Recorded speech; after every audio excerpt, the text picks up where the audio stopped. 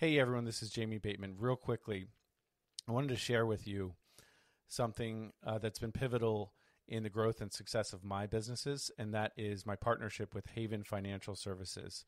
I've been working with Haven for over a year now. Christine Valdez was on episode 70 of this podcast, so go check that out if you want to hear her story. It was a fantastic personal story for sure, but Haven has been awesome. They provide me with monthly reports that are super clear and discernible, and that provides me with clarity and focus so that I can do what I do best, which is running my businesses, not preparing financial reports.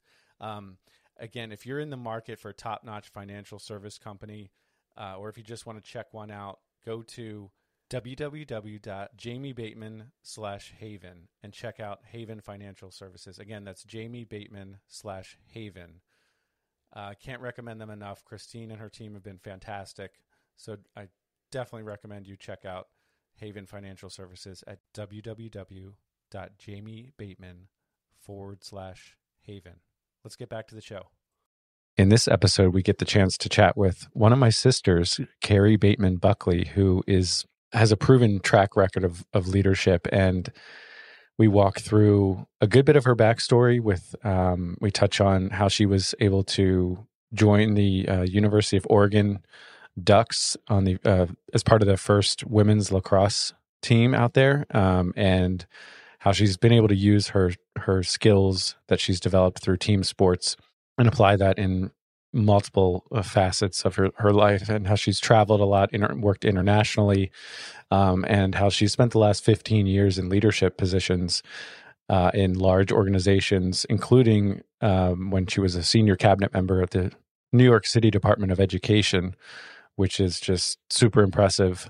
We dive into that a good bit, but we also talk about how her life flashed before her eyes during a traumatic event that happened to her in New York City in broad daylight when a gun was pulled on her, and and then the subsequent 3 years of kind of trauma, being reminded of this incident. And we talk a good bit about that, but we also move on and discuss how Carrie was able to launch her business, Windsor Bateman Solutions, WBS for short. They provide services for both large and small organizations. And again, we talk a lot about that and the personal side of rising through the ranks in different organizations as a W-2 leader, but then Carrie's transition into being a founder. And we also find out that she's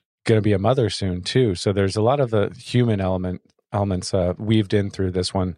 It's a very relatable, practical episode. You're going to love it. Welcome to the From Adversity to Abundance podcast. Are you an entrepreneur or aspiring entrepreneur? Then this show is for you.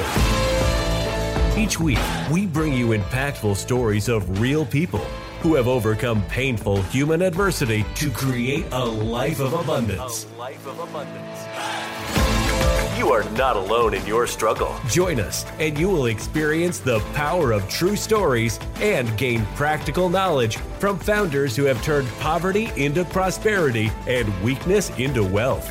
This podcast will encourage you through your health, relationship, and financial challenges so you can become the hero in your quest for freedom. Take ownership of the life you are destined to live. Turn your adversity into abundance. Welcome, everybody, to another episode of the From Adversity to Abundance podcast. I am your host, Jamie Bateman, and I know I say every time that we have a special guest, but this guest is truly special. She's my sister, Carrie Bateman-Buckley of Windsor Bateman Solutions. Carrie, how are you doing today? I'm doing well. Just excited to be here. Thanks for having me. Absolutely. This is going to be a fun chat. It's going to be different than a lot of the ones we've had already, other previous episodes. So, so where are you joining us from? Joining from Brooklyn, New York. Awesome. I was up there for your wedding last year, which was a ton of fun. Carrie, so who are you? What are you up to? What does your business look like? What's your what's your story today? Thank you. So excited to be here. My business is called Windsor Bateman Solutions. We go by WBS to shorten it a bit. And we're really focused on organizational design and strategic planning. My background is in working in large institutions. So previously I was working for the New York City Department of Education, which sure we'll get into more, but was a cabinet member there and have worked for other like Special Olympics International, worked on projects with the Centers for Disease Control. So ultimately where I've landed in terms of my business is helping large institutions or even small startups think about their team and their staffing and what they need to be successful. So we are now in year 2 of the business, which has been awesome, learned a lot. And I'm excited to talk more about that today. Yeah, absolutely. No, I think it's going to be very relevant to our listener. The listener out there is primarily listeners are made up of entrepreneurs or budding entrepreneurs, wannabe entrepreneurs, people who are interested in entrepreneurship and potentially making the leap from their W-2 to starting a business like you have pretty recently done. And so I'm thrilled to get into that in a little bit. That's super exciting. And I definitely want to talk more about what your business does and who you serve in more detail. But before we get there, let's jump back into your backstory. Obviously, you're one of my 6 siblings, so I personally know a decent amount of your backstory, but the listener doesn't know who you are and where you came from. So let's talk about that. Let's dive in. Where do you want to start? So my backstory, I grew up in a small town in Maryland, just south of the Pennsylvania border. It's called Hereford, and I was number 6 of 7, as you know. And what was awesome about that was always getting to have people around the home. I've always loved being around people and having all the siblings, the neighbors. That was really fun growing up.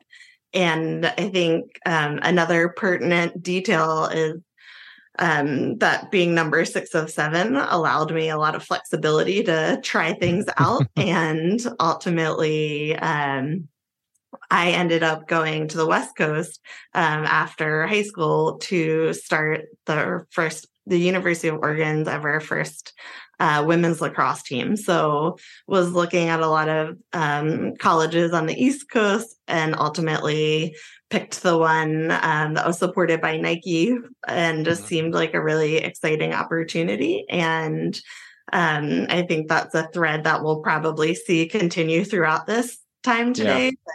I really enjoy starting things. And so it was a huge leap for me. I had never actually been to the West Coast before going out to the recruiting trip with the University of Oregon. So it was my first ever time on the West Coast, and then ultimately chose to live out there and go to college there. Learned a tremendous amount by being a Division I athlete, being a female athlete in a world of a lot of athletes that were going professional in basketball, football, and just, that experience really taught me a lot. And then from there, moved back to the East Coast for a few years, or to Baltimore for a few years, and got my Master of Public Health from Johns Hopkins. And then throughout that time was working on a project with Special Olympics International and had the opportunity to go international after that. I've always loved traveling, so spent some time in Southeast Asia working on a project. Yeah, you've definitely been, a trendsetter, pathfinder, I don't know what you want to call it, but within our family, I mean, lacrosse, especially back then, was more of an East Coast sport. I know it's grown significantly, but and I guess 5 out of 7 of us played in college, but none of us had gone that far away, geographically, physically. So that was just that fact was a big a big deal at the time for certainly for you personally, but for the family as well. So that was, and I know Oregon, you had to travel, just fly a lot to play games. And but I love the just I've been convinced, even as the years go on, that the values and lessons that personally that I've learned from team sports, and I've talked to a lot of other entrepreneurs, business people. I just think team sports are a fantastic avenue to develop skills and lessons learned and transferable skills that help you in life and business. So I think that's a phenomenal background for any entrepreneur, really. But obviously, you've springboarded off of that and done a lot since then. So, okay, so pick it up from where you left off.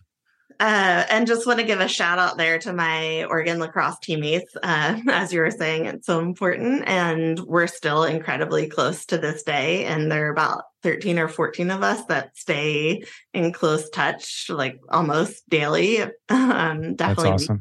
And yeah, really especially starting something brand new, like you said. Yeah. You didn't just get plugged into an existing machine. You were one of the creators and founders of that program, really, if you think about it. So that would bond any unit. That's awesome. So yeah, absolutely. So then you mentioned Johns Hopkins, and then pick it up from there. So then after Hopkins, went to Southeast Asia, and I was working with the Special Olympics on a project in both Malaysia and Thailand. And it was really about developing the project was called Healthy Athletes, and it was all about health programs, but in trying to develop something that was practical and working with their Department of Education, their departments of health, and learned so much there. Just the cultural aspect of disability and how it impacts health services and educational services was eye-opening, even between the two different countries of Malaysia and Thailand.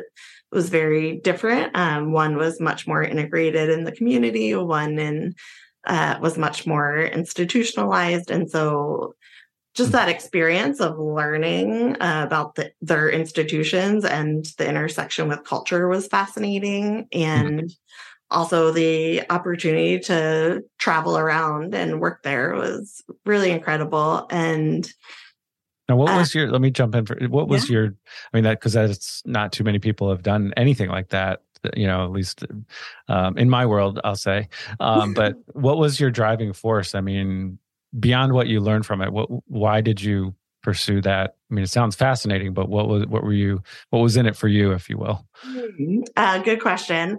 I had been working on a grant evaluation program for the Special Olympics here. And so they were funding these programs.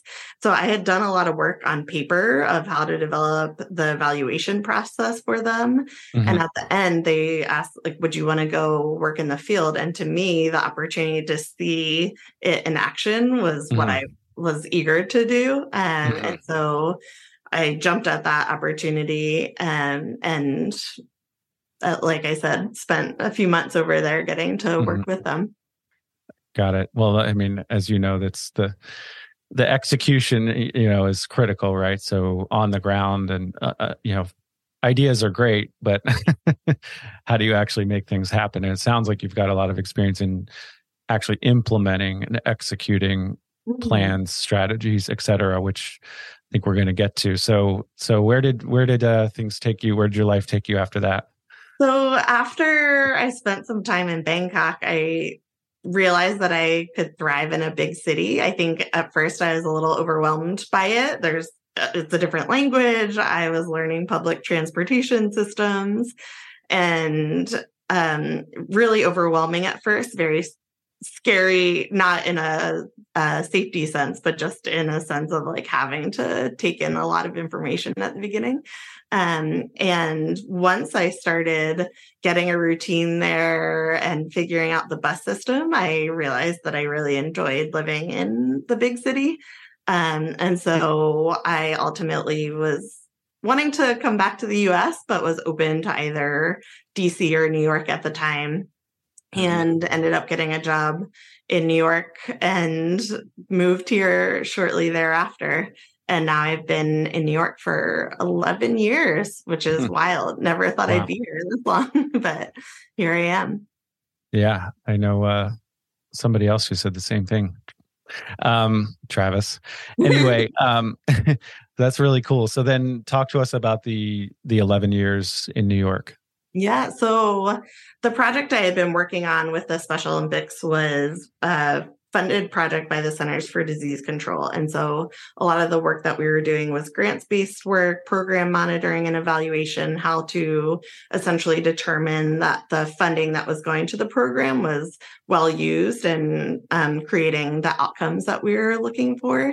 And so since I already had that understanding, it was something I was able to apply to another project with the Centers for Disease Control. And so the job that I got when I first moved to New York was a project where the Centers for Disease Control was funding the Tourette Syndrome Association, the National Tourette Syndrome Association. So I was working with them to teach medical providers and teachers about the disability and how to work with people who have it.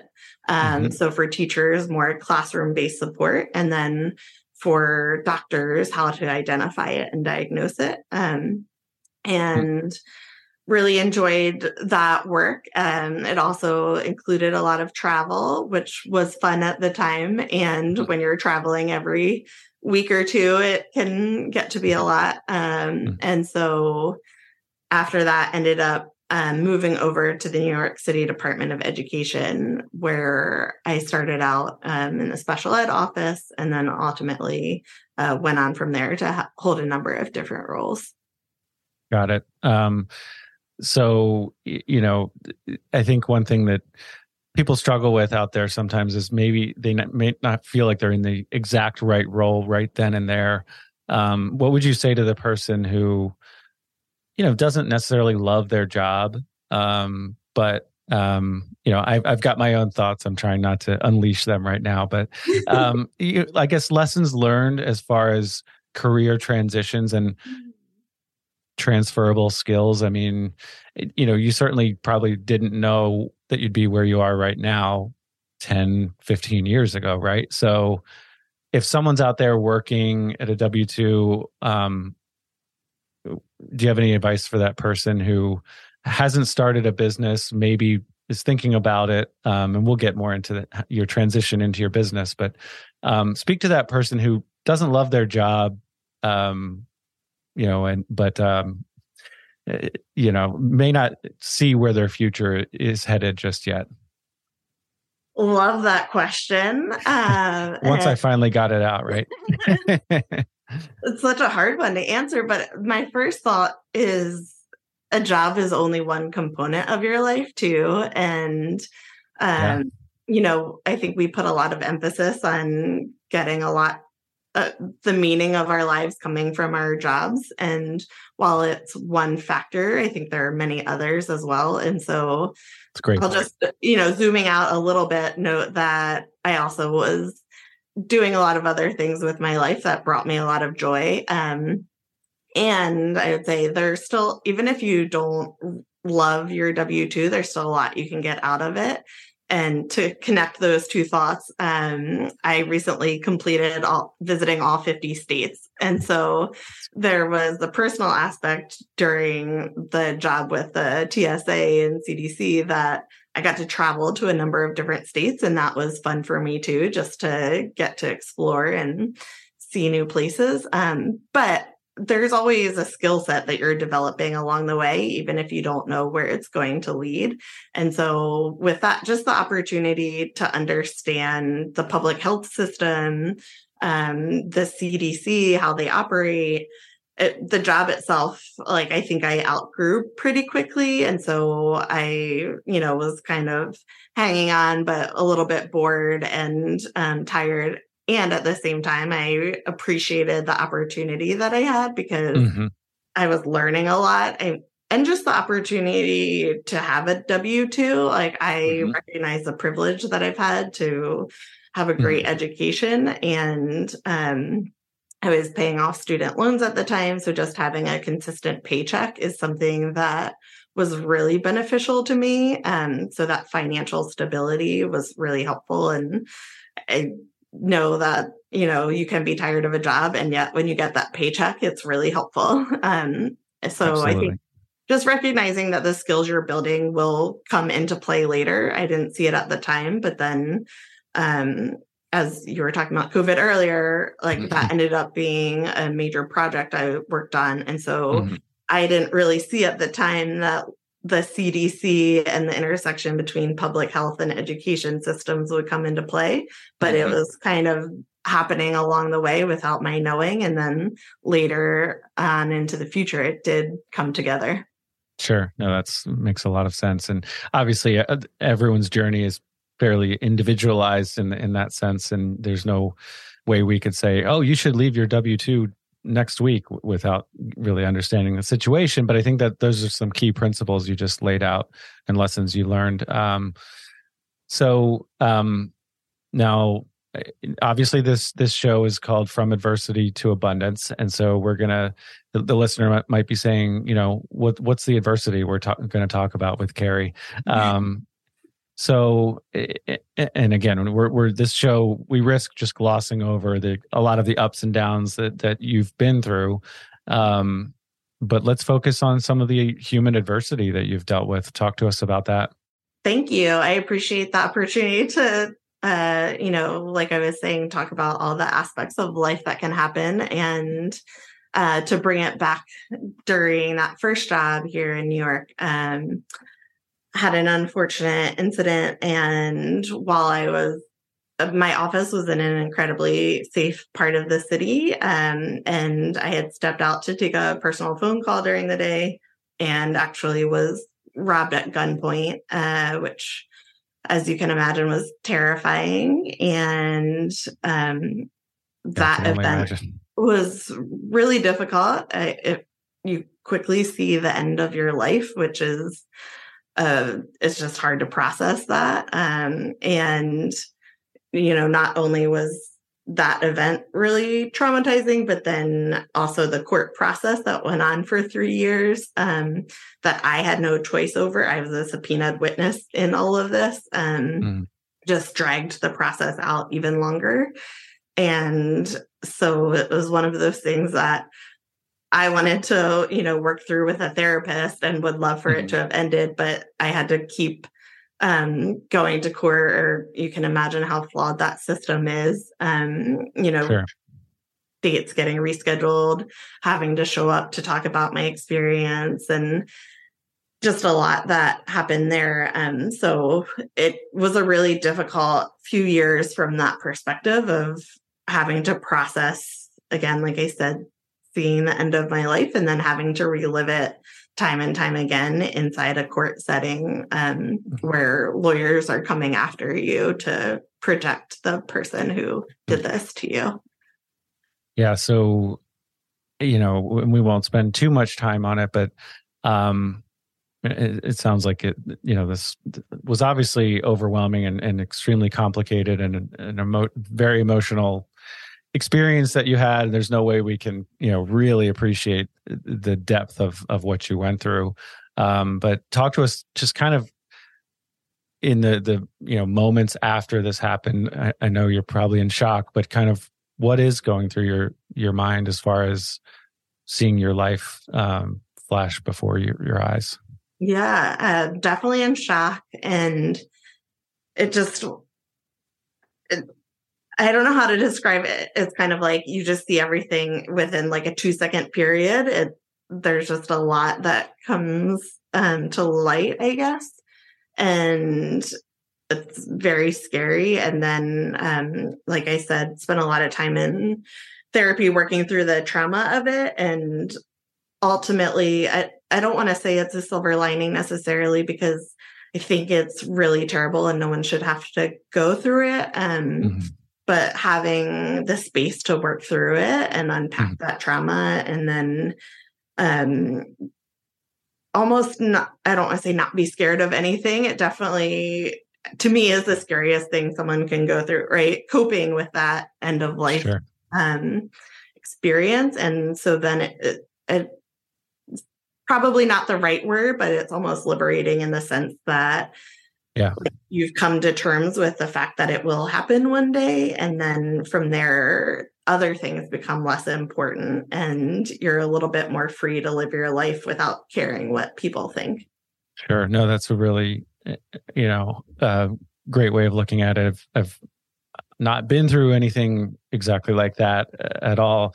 We did have a guest on prior who his name's Clint Fiore, and he survived a Cessna plane crash by himself and walked away from it. And this is not, it just reminds me of some of the things you're saying remind me of what he was saying, that essentially every day since then is a bonus. And he mentioned the same thing, where he doesn't sweat the small stuff as much anymore, because how could he?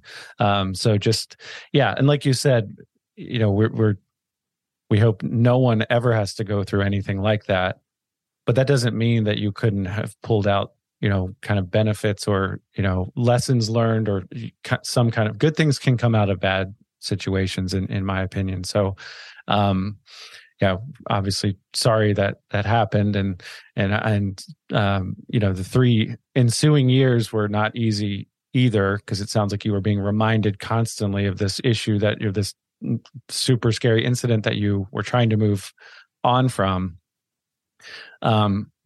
Thankfully, you hadn't had anyone hopefully forcibly remind you of this until this crazy podcast host made you talk about it again. But yeah, so now once that kind of 3-year period was over, were you able to move on from that for the most part, or how were you processing things at that point? Yes, definitely. I mean, I think even before that, I was able, again, I think therapy is tremendous, was able to work through it in a lot of helpful ways, and also accept that it's something, once you have an experience like this, it never fully goes away. And that's part of the process too. So it's something that I'll say is near and dear to my heart. So I've definitely moved on in terms of a processing it way, but at the same time, I think my heart breaks a little bit, potentially more than some other people's, when we see things like in Nashville that's happening. I just think gun safety is really important. And I, might feel that a little bit more viscerally than some others who haven't had a firsthand experience with gun violence. So, well, and I imagine, to motivate us to action too. Sure. I imagine too, like you alluded to the fact that you said it was a pretty safe area, generally speaking, right? So I would imagine that that's then hard to deal with, because you didn't think you're just at work, Right. Sunny, safe part of New York City, right? And so therefore that's no longer safe, right? That in your mind, and in your mind, or possibly in reality, right? So that's pretty complicated for sure. So, okay. So from a kind of more of a, career business standpoint, how did things progress, since in the last few years for you? Sure. So I had, moved on to the New York City Department of Education. As I mentioned, started off in the special ed office there and was in charge of writing their whole policy and procedures manual for the special education process in New York City. And so that allowed me to learn the entire system, because as you're aware, the special ed process intersects with transportation, with even food, potentially, like with every part of the entire system. And so in that year, I learned the system as a whole, which was really helpful, because I had to actually write out how it all worked. And then had the opportunity to be promoted to chief of staff for all of special ed in New York, which is 240,000 students with disabilities here. So yeah, tell the listener, because I know a little bit about give us a little bit of context, like the New York City, what kind of budget were you working with, like compared to, or some kind of numbers you want to throw at this as far as what you were overseeing? The New York City system has about 1.1 million students, and so it's the largest school district in the country. The next largest is Los Angeles, and they have about 450,000 students. So just to put that in perspective, we're significantly larger here than any other system. And with special education, not only are you overseeing the public schools, so we had 1,800 public schools in our system, you're also supporting students with disabilities who are in charter schools and private schools. Mm-hmm. And so you're responsible for any child in New York City who has a disability over 3 years of age, between 3 and 21. So even if they're homeschooled, you're responsible for providing support. So the number of students was tremendous. And then our overall budget was about $38 billion with a B.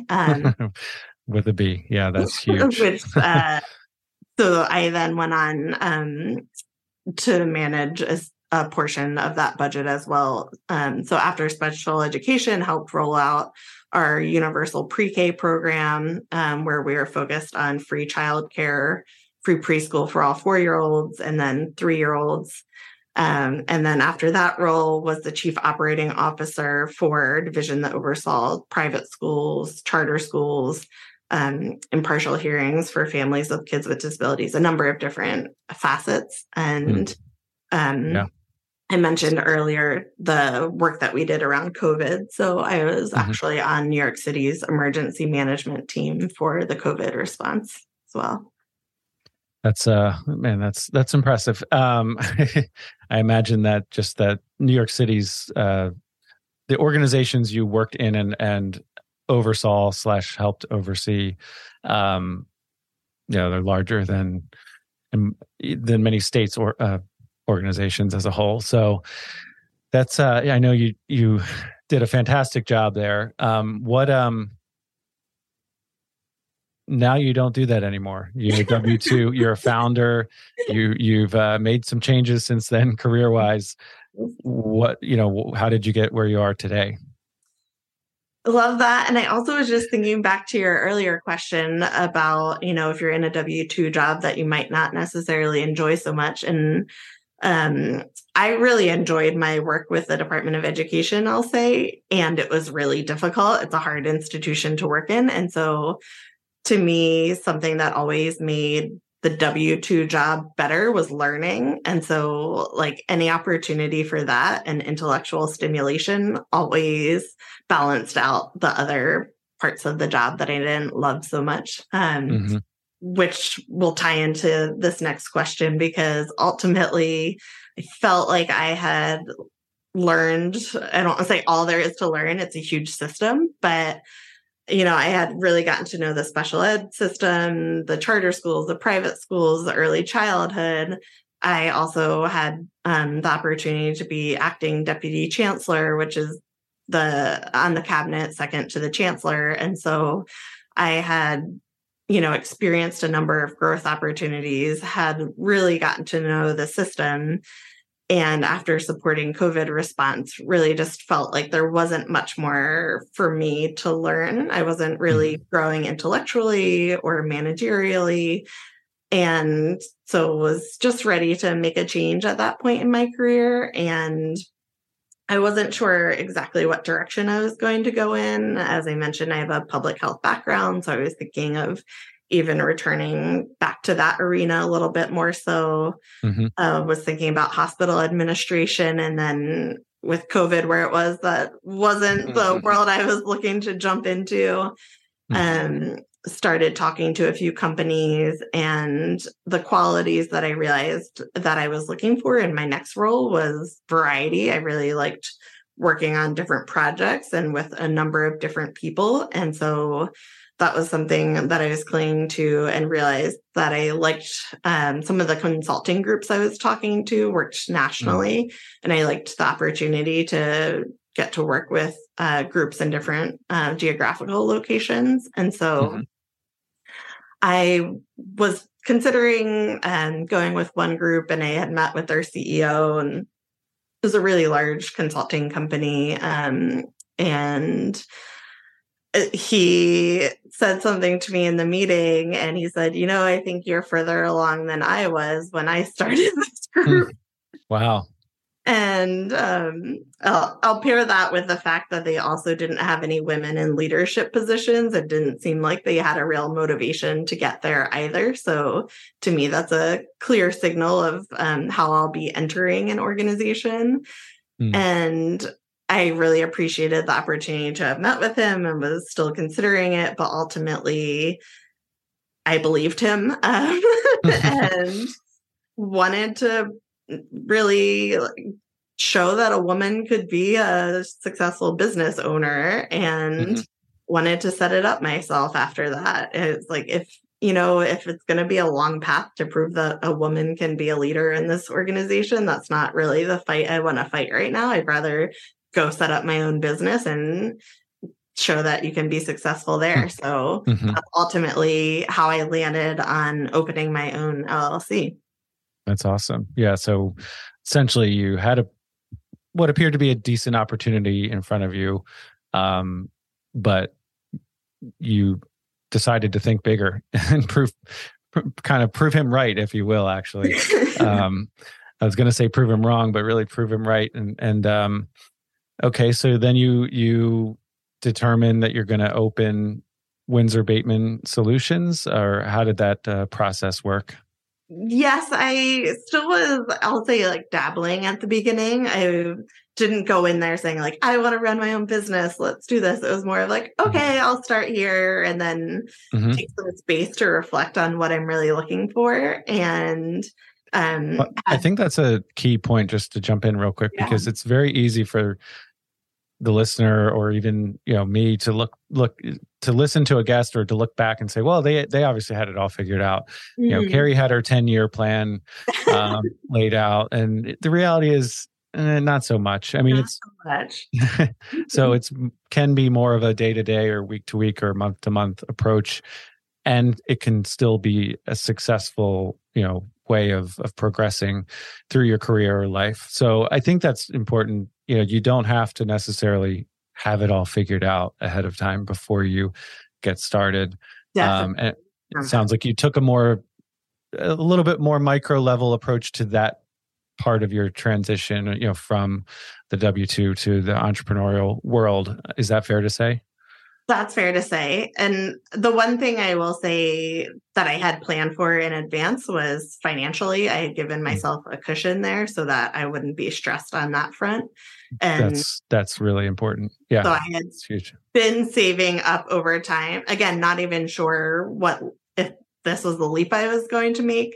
But I did have that there in order to support myself as I was starting. It gives you more options, more sense of security, and just a backstop. And if this doesn't work, okay, I wasted a few months or a year, but I can still kind of pivot and go in a better direction. So that's also easy to gloss over, is the personal discipline to save. And I saw that firsthand. You were saving a lot from a personal finance standpoint, or at least I saw secondhand. I'll say I saw, that you have the discipline to do that, which is critical. So talk to us kind of, once you were like, okay, I'm all in on this business, I've got the name, I'm working on a website.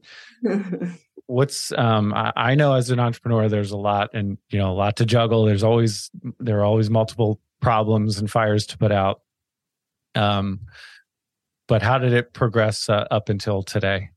Wow, I love that. And just what you were saying in terms of people starting and thinking that the person has it all together. I remember as I was starting, I didn't know what area I wanted to focus on. I, had worked in special education, universal pre-K, DOE systems, health systems.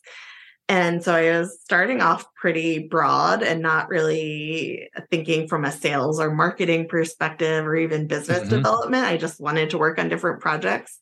Yeah. And so I remember thinking, like, I was so almost overwhelmed by that and impressed by everyone else who already had it together, particularly around the website. So I put my website together myself. When you're an entrepreneur, you're cutting costs and you're wearing a lot of hats yourself. And I think one of the first lessons I learned in starting a business is that 80% rule and getting it to be good enough, which was really hard for me because I like to make sure everything's high quality. But when you're starting, that's just not going to help you be successful. So no, it's I won't. There's so much that is so true there. The Pareto principle, I think they call it the 80-20 rule, and just I guess I forget what the quote is, but perfection is the enemy of the good. A good, yes. Mm-hmm. It's so true. You just can't. Perfection is just, you're never going to get there, especially in the beginning of launching your business type thing. So, so you learned that. You were learning that lesson, and I would guess still learning that lesson, because I think we all are still learning that lesson. And so how did that actually look for you? So, I got my website to a place where it was good enough in about 2 days, and then just started reaching out to people and wanted to find out from people who had done it, how they had gone about it, what it looked like. Also was really intimidated by a lot of these people's websites because they looked so beautiful and mine did not.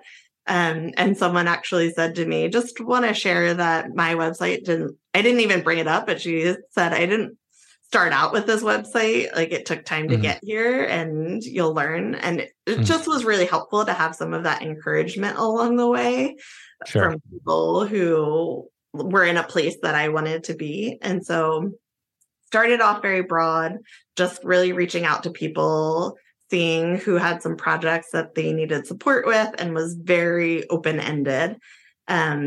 And was starting out just by myself at the beginning, which psychologically can be very difficult because you're trying to bring in new business and it's all you, and you're learning all the different things along the way that need to get done, like quarterly taxes and contracts, and how to pitch your service and price it. So that first 6 months especially, but year, I'll say, just was a lot of learning, and was difficult in a lot of ways. And that's saying something for someone who loves setting up new systems. It just was like this constant influx of new information, and also needing to complete all the projects myself just because of the financial place where I was. And so I had reached out. I had some colleagues who had moved on to other positions, and was fortunate to start on some small projects there. And essentially those started growing into bigger projects. And then I also started just getting better at how I could package my services and reaching out to more people. So was doing more business development, and had the opportunity to work with some ed tech companies as they were starting off.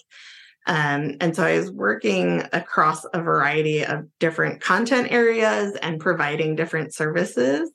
And ultimately, that was really difficult for one brain to manage. And also just starting a business and being the CEO and CFO and COO and project manager, it's just a lot for one person. So I started realizing that I needed to focus more so on something that I could replicate across clients. And that's how I landed on organizational design and strategic planning. Gotcha. Yeah. And that's, it's a constant struggle from, I never thought of myself as a marketing person, but you really, number one, if you believe in what you're selling, you're in marketing. I mean, if you believe in what you're providing, that you're actually adding value, then you should be trying to sell what you're offering. You should be marketing. So whether we like it or not, we're marketing people. And, it's a constant, learning process for me as well, for sure. And I think that's critical. So it sounds like you took, and I'll speak to, from like the podcast, which is not all that I do, but I can say when you launch a podcast, which I recommend once you get down the road, you want to speak to everybody. You want your listener base to be super expansive. You want 1 million downloads tomorrow. Sure. But the reality is, if I'm speaking to everyone in the country, in the world, I'm really speaking to no one. And so they talk about defining your avatar, making it very specific, age, gender, occupation, even if not every listener fits neatly into that category. That focus is critical. You can then later expand and then contract, expand and contract. These are things that I'm learning myself. So you were able to kind of focus, and so define, if you can, who is your client? I mean, what does that look like today? My client really could be anyone, but we focus on larger institutions. And so in my time at the DOE, I had led a number of office transitions, mergers. Unfortunately, sometimes we had to reduce headcount and staffing funding, and could find other positions for people to grow into, but just realized there was a real gap there between the human experience and what people were going through on their own team and the way that the structure was organized as a whole. So ultimately, our goal is to help anyone who has a team, but think through how to improve their morale, any staffing gaps that exist. We do a survey, we do a functional analysis where we actually capture every function that each team member is managing. And then we zoom out and think about the structure as a whole and any staffing gaps that are needed, down to helping think through job descriptions. If at the end we recommend they hire 2 positions, we'll even help them write the JDs for those. And then there are some teams that we've worked with that are brand new. And so startups, or even just new initiatives that are launching. Like you were saying earlier with the idea and implementation, sometimes you have a leader who has a wonderful idea and they don't have the capacity to think through the operations.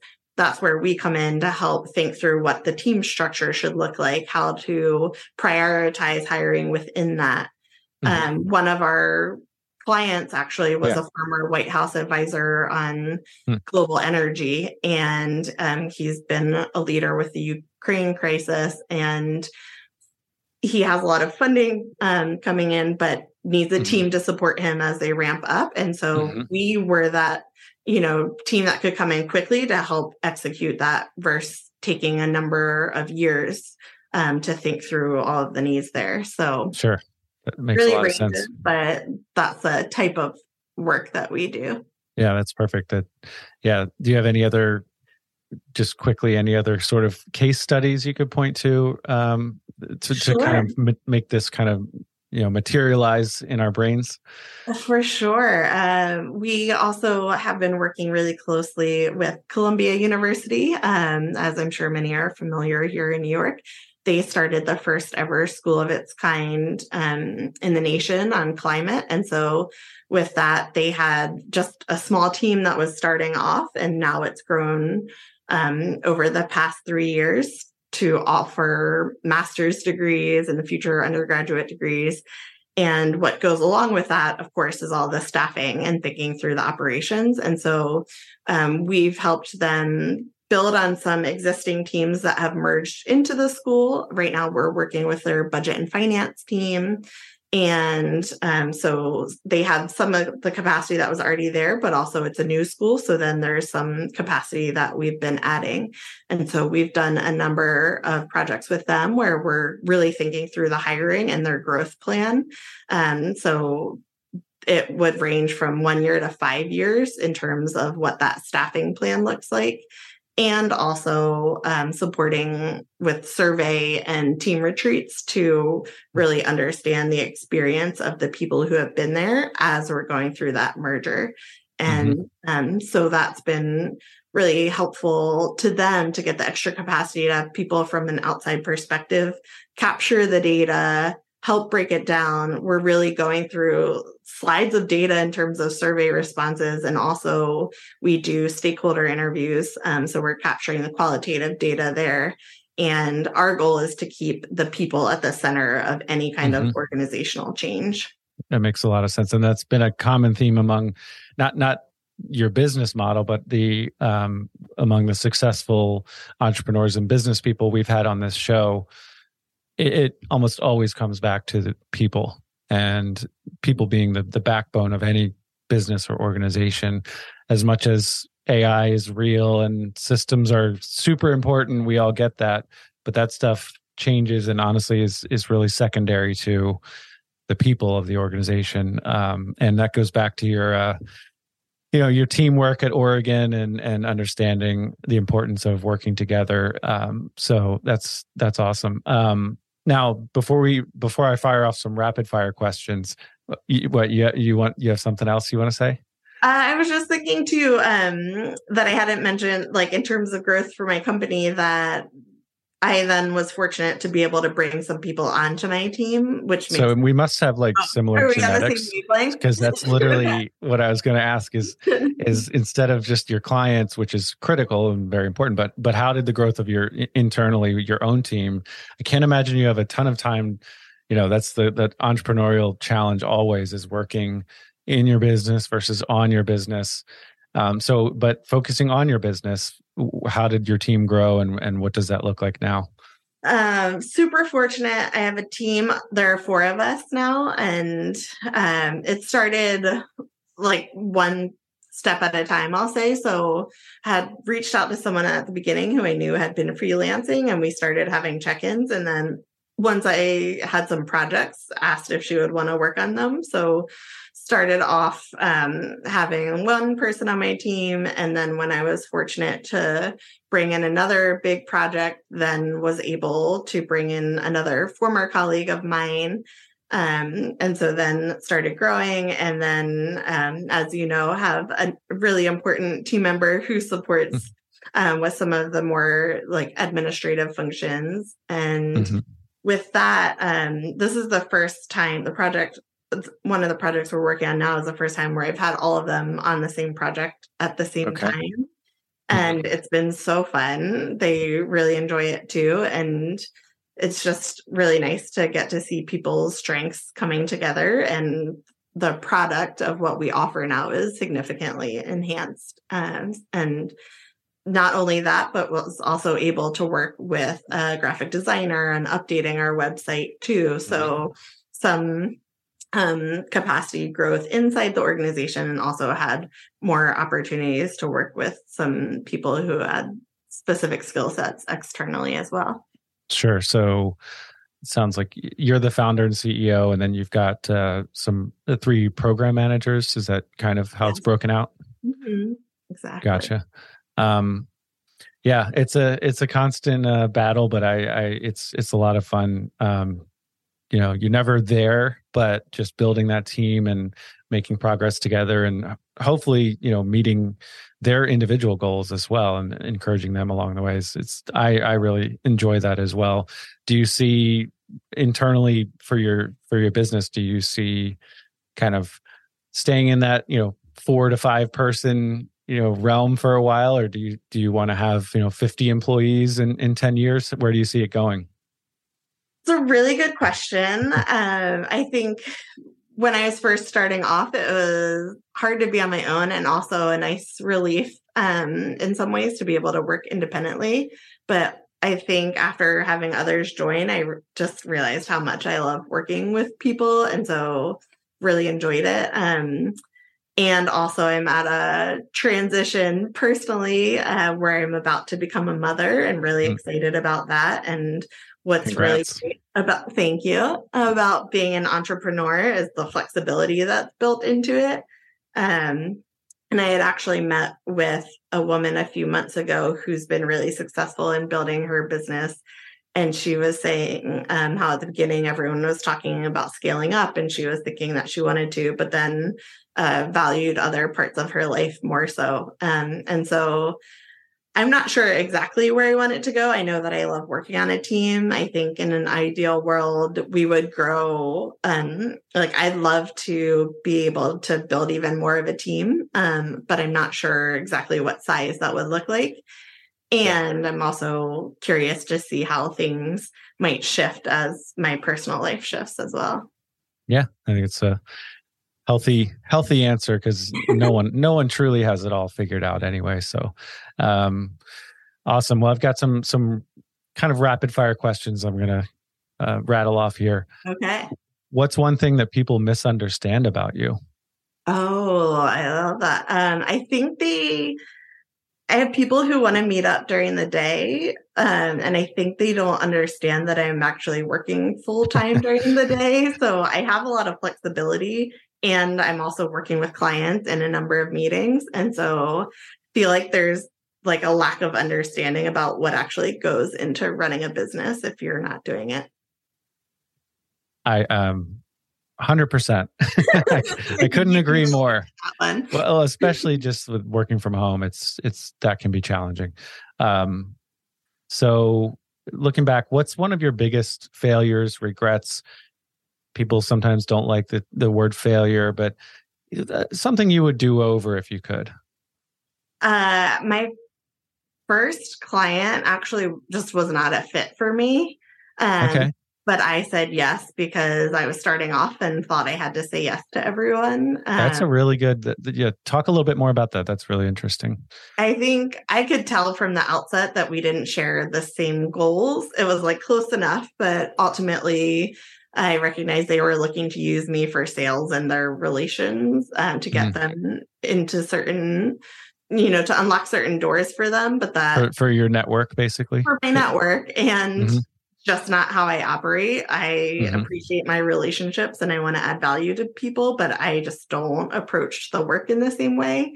So I was trying to come up with some kind of service for them that could balance the two or thread the needle, so to speak. And ultimately, they had a lot of expectations and I did not enjoy the work. It ended amicably, but it just was a learning for me that I should be a little bit more discerning in terms of the projects I say yes to. And it was very stressful because it was my first client. So I just thought that was how they all are going to go. So I definitely felt like it was a failure at the time. And of course, now with hindsight, I can see it a little bit more clearly. Yeah. I can just, like in our mortgage note business, we have a buy box for one fund and a buy box for another fund. And it's like, it used to be like we'd overanalyze spend all this time looking at deals. And, now it's like, well, if it doesn't fit in our buy box, move on. And that's a little more transactional than what you're talking about. But I can say on the rental side, I've gotten better at saying, no, this isn't a fit. This tenant isn't going to be a fit. We've had some bad experiences there where we just jump and, the tenant says, we need to fix this. And we say, right away. And I think that's a critical piece is you do hold more, I guess, power and you have a lot of, it's up to you. It's your business, who you want to work with, who you want to serve. So that's really good. And I imagine that gets to, you spoke earlier about focusing your business more. I imagine those two things are not unrelated. Exactly. If you could go back and give your 18-year-old self some advice, what would that be? Oh, wow. That's a really good one. And even though you're my sister, I did not prepare Carrie for any of these questions. Just the listener out there, I did not prepare her. I wish I had a little bit more grace with myself. I think I have always held myself to a high standard. And I think that just like allowing myself to mess up a little bit more during the college years would have been a helpful learning experience. So I would say just to like relax a little bit more about things actually, and to not sweat the small stuff as much. I was agreeing, not saying you should relax. I can relate is what I'm saying. If you could have coffee with any historical figure, I don't know if you're drinking coffee these days, but if you could have a drink or coffee when you're able to with any historical figure, who would that be? Oh, that's such a good one. It doesn't have to be your number one. It could be one of 10 that come to mind. I think right now there's someone who is leader in the women entrepreneur space, and that's who I would choose to have coffee with. I went to her conference recently, and she's really focused on marginalized communities, business owners. Her name's Rachel Rogers, and I read her book and went to the conference. I think there's a lot to learn there. And so it would probably be someone like her who has a lot of experience in building a successful business as a woman. Perfect. If you were given $10 million tomorrow, what would you do with it? Oh, well, I just took a retirement class online and I mapped out how much we need for that. That would help you a little bit, right? I would probably earmark the amount that we need to get to retirement just to have that complete, and then would find charities and other groups to give the rest of it to. Love it. How about a book that you could recommend? Do any books come to mind? It could be personal or business related. Anything you can recommend to our listener? As I mentioned, I'm 7 months pregnant, and so almost going to be a new mother. And so I've been reading a lot of pregnancy books. So I've been reading books by an economist who really takes a data-driven perspective on pregnancy and outcomes. And so Expecting Better is the book I've been reading recently, where she breaks down studies about coffee, for instance, like you're saying, and if they have any impact and things like that. So that's what's been on my bookshelf right now. No, that's a good one. It's, we're learning a lot, even with teenagers, that things from prior to birth probably have a lot to do with how someone's life goes. What's one thing in your business just one challenge that you're facing right now? I know there's 25, but what's kind of a big one that you're working through right now? Again, going to bring it back to that same topic, but since I've never been here before from a business perspective and maternity leave perspective, just trying to plan for that in a way that is realistic. But also I love my business, and I want to make sure that I am prioritizing my baby in the next stage, and also would love to come back to it in a way where there's a balance between the business still running, but also having the home life that I am looking for. So just grappling with how to do that right now, I'd say, is the mental challenge. Sure. We can't, none of us can create more time, right? Right. The one resource that's limited. In your opinion, what is one of the most important personality traits that someone needs to be successful in your industry? I would say being a good listener. I think that what I love about what we do is we have these one-on-one meetings with people, and we really get to the heart of the matter in the meetings with them, and it's all from listening. So I just think empathy goes a long way in any industry that you're in. Couldn't agree more. And seems like it's more of a more and more of a lost art these days, listening. Mm-hmm. What have we not covered that you'd like to? I'd like to give a shout out to my husband, who has been really supportive of me professionally and personally as I've started this business. I think we actually had met at work, and so I feel like he had knowledge about how I had been successful in that arena, and he never wavered in my ability to be successful in starting my business. And I think it's gone such a long way, because even those moments when you're starting a business, and even if you feel successful, you're also still feeling challenged in a lot of ways. And it's just so helpful to have a partner who is really supportive and is always speaking encouraging things to you. And so I think that's also been really valuable to me. Yeah, I think that's just for anyone who's in a similar position. It's just it's overlooked, and it's honestly I should talk about more on the podcast, because it's a critical piece. Just especially more and more today, I think working from home, entrepreneurship is becoming even more popular, but you don't operate in a vacuum or a silo. The people in your personal life, the closest people to you are just critical. And I know from my perspective, your husband has been very supportive. So that's awesome. What else? Is there anything else we should touch on, Carrie? We've covered a lot. It's been a lot of fun. I think Absolutely. the most important lesson is that if you're wanting to start a business, is just to keep going. Like, it will be difficult, and there will be aspects that feel like they're going to, really stop you in your tracks or events that will, and you just have to keep going, and then it can build over time. I love that. It's not like you didn't pivot and, like you said, you focused. You certainly took in data to make better decisions going forward. You didn't just like put on blinders and move forward, but you've had persistence and understood this may suck right now, but that's okay. That's it, because anything in life that's worthwhile is also challenging. So I love that. It's fantastic. Carrie Bateman-Buckley, where can our listeners find you online?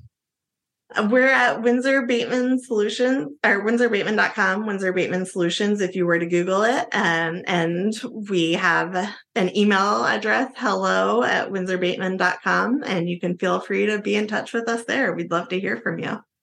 Sounds great, Carrie.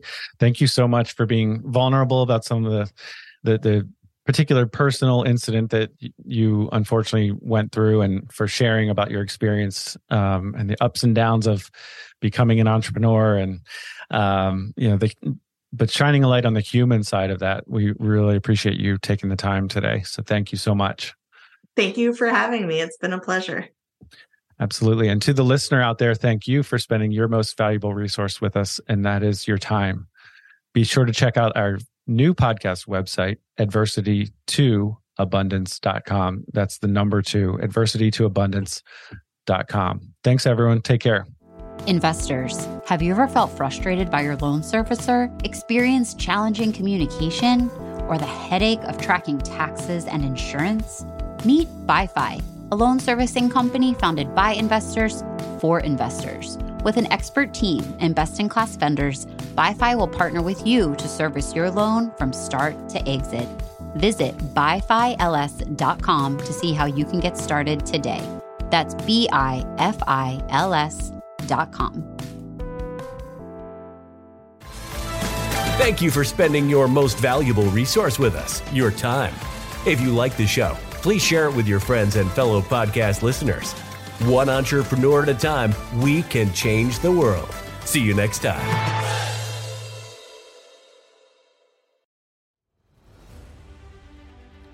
Hey there, it's Jamie Bateman. Ever felt boxed in by life's challenges?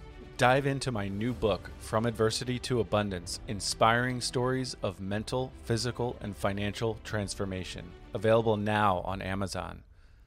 From a former bank robber's redemption to a young entrepreneur's victory over hurdles, these stories are not just inspiration. They're the roadmaps to your transformation. Whether for you or as a powerful gift to friends and family, especially those who might not tune into podcasts, this book is a beacon to a life of abundance. Ignite that inner fire and set your course to the life you've imagined. Purchase yours today on Amazon and light the path for someone you love.